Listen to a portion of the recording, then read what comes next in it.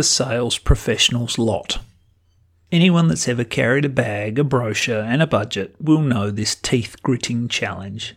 It's on us to go out there, to find them, the needers, the potential payers, to engage and excite and onboard them with a promise of better via our business-feeding help.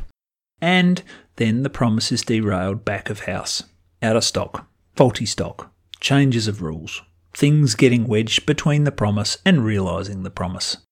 Stuff that stuffs up the sale. Deal with it. It happens. Go placate them. Go manage their expectations downwards.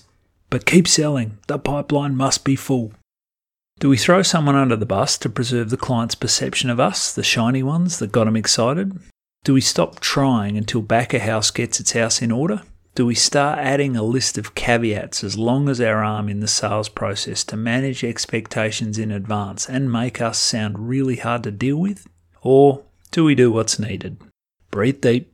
Remember the value of a positive can-do conduit that keeps a rolling boil of honest enthusiasm while stepwise navigating the difficult realities, keeping the client's eyes on the prize they seek while rolling up sleeves to implement the interim fix. To help others, help you get the help to the client. For the sales job does not end at the brochure or the contract, no matter what your PD says.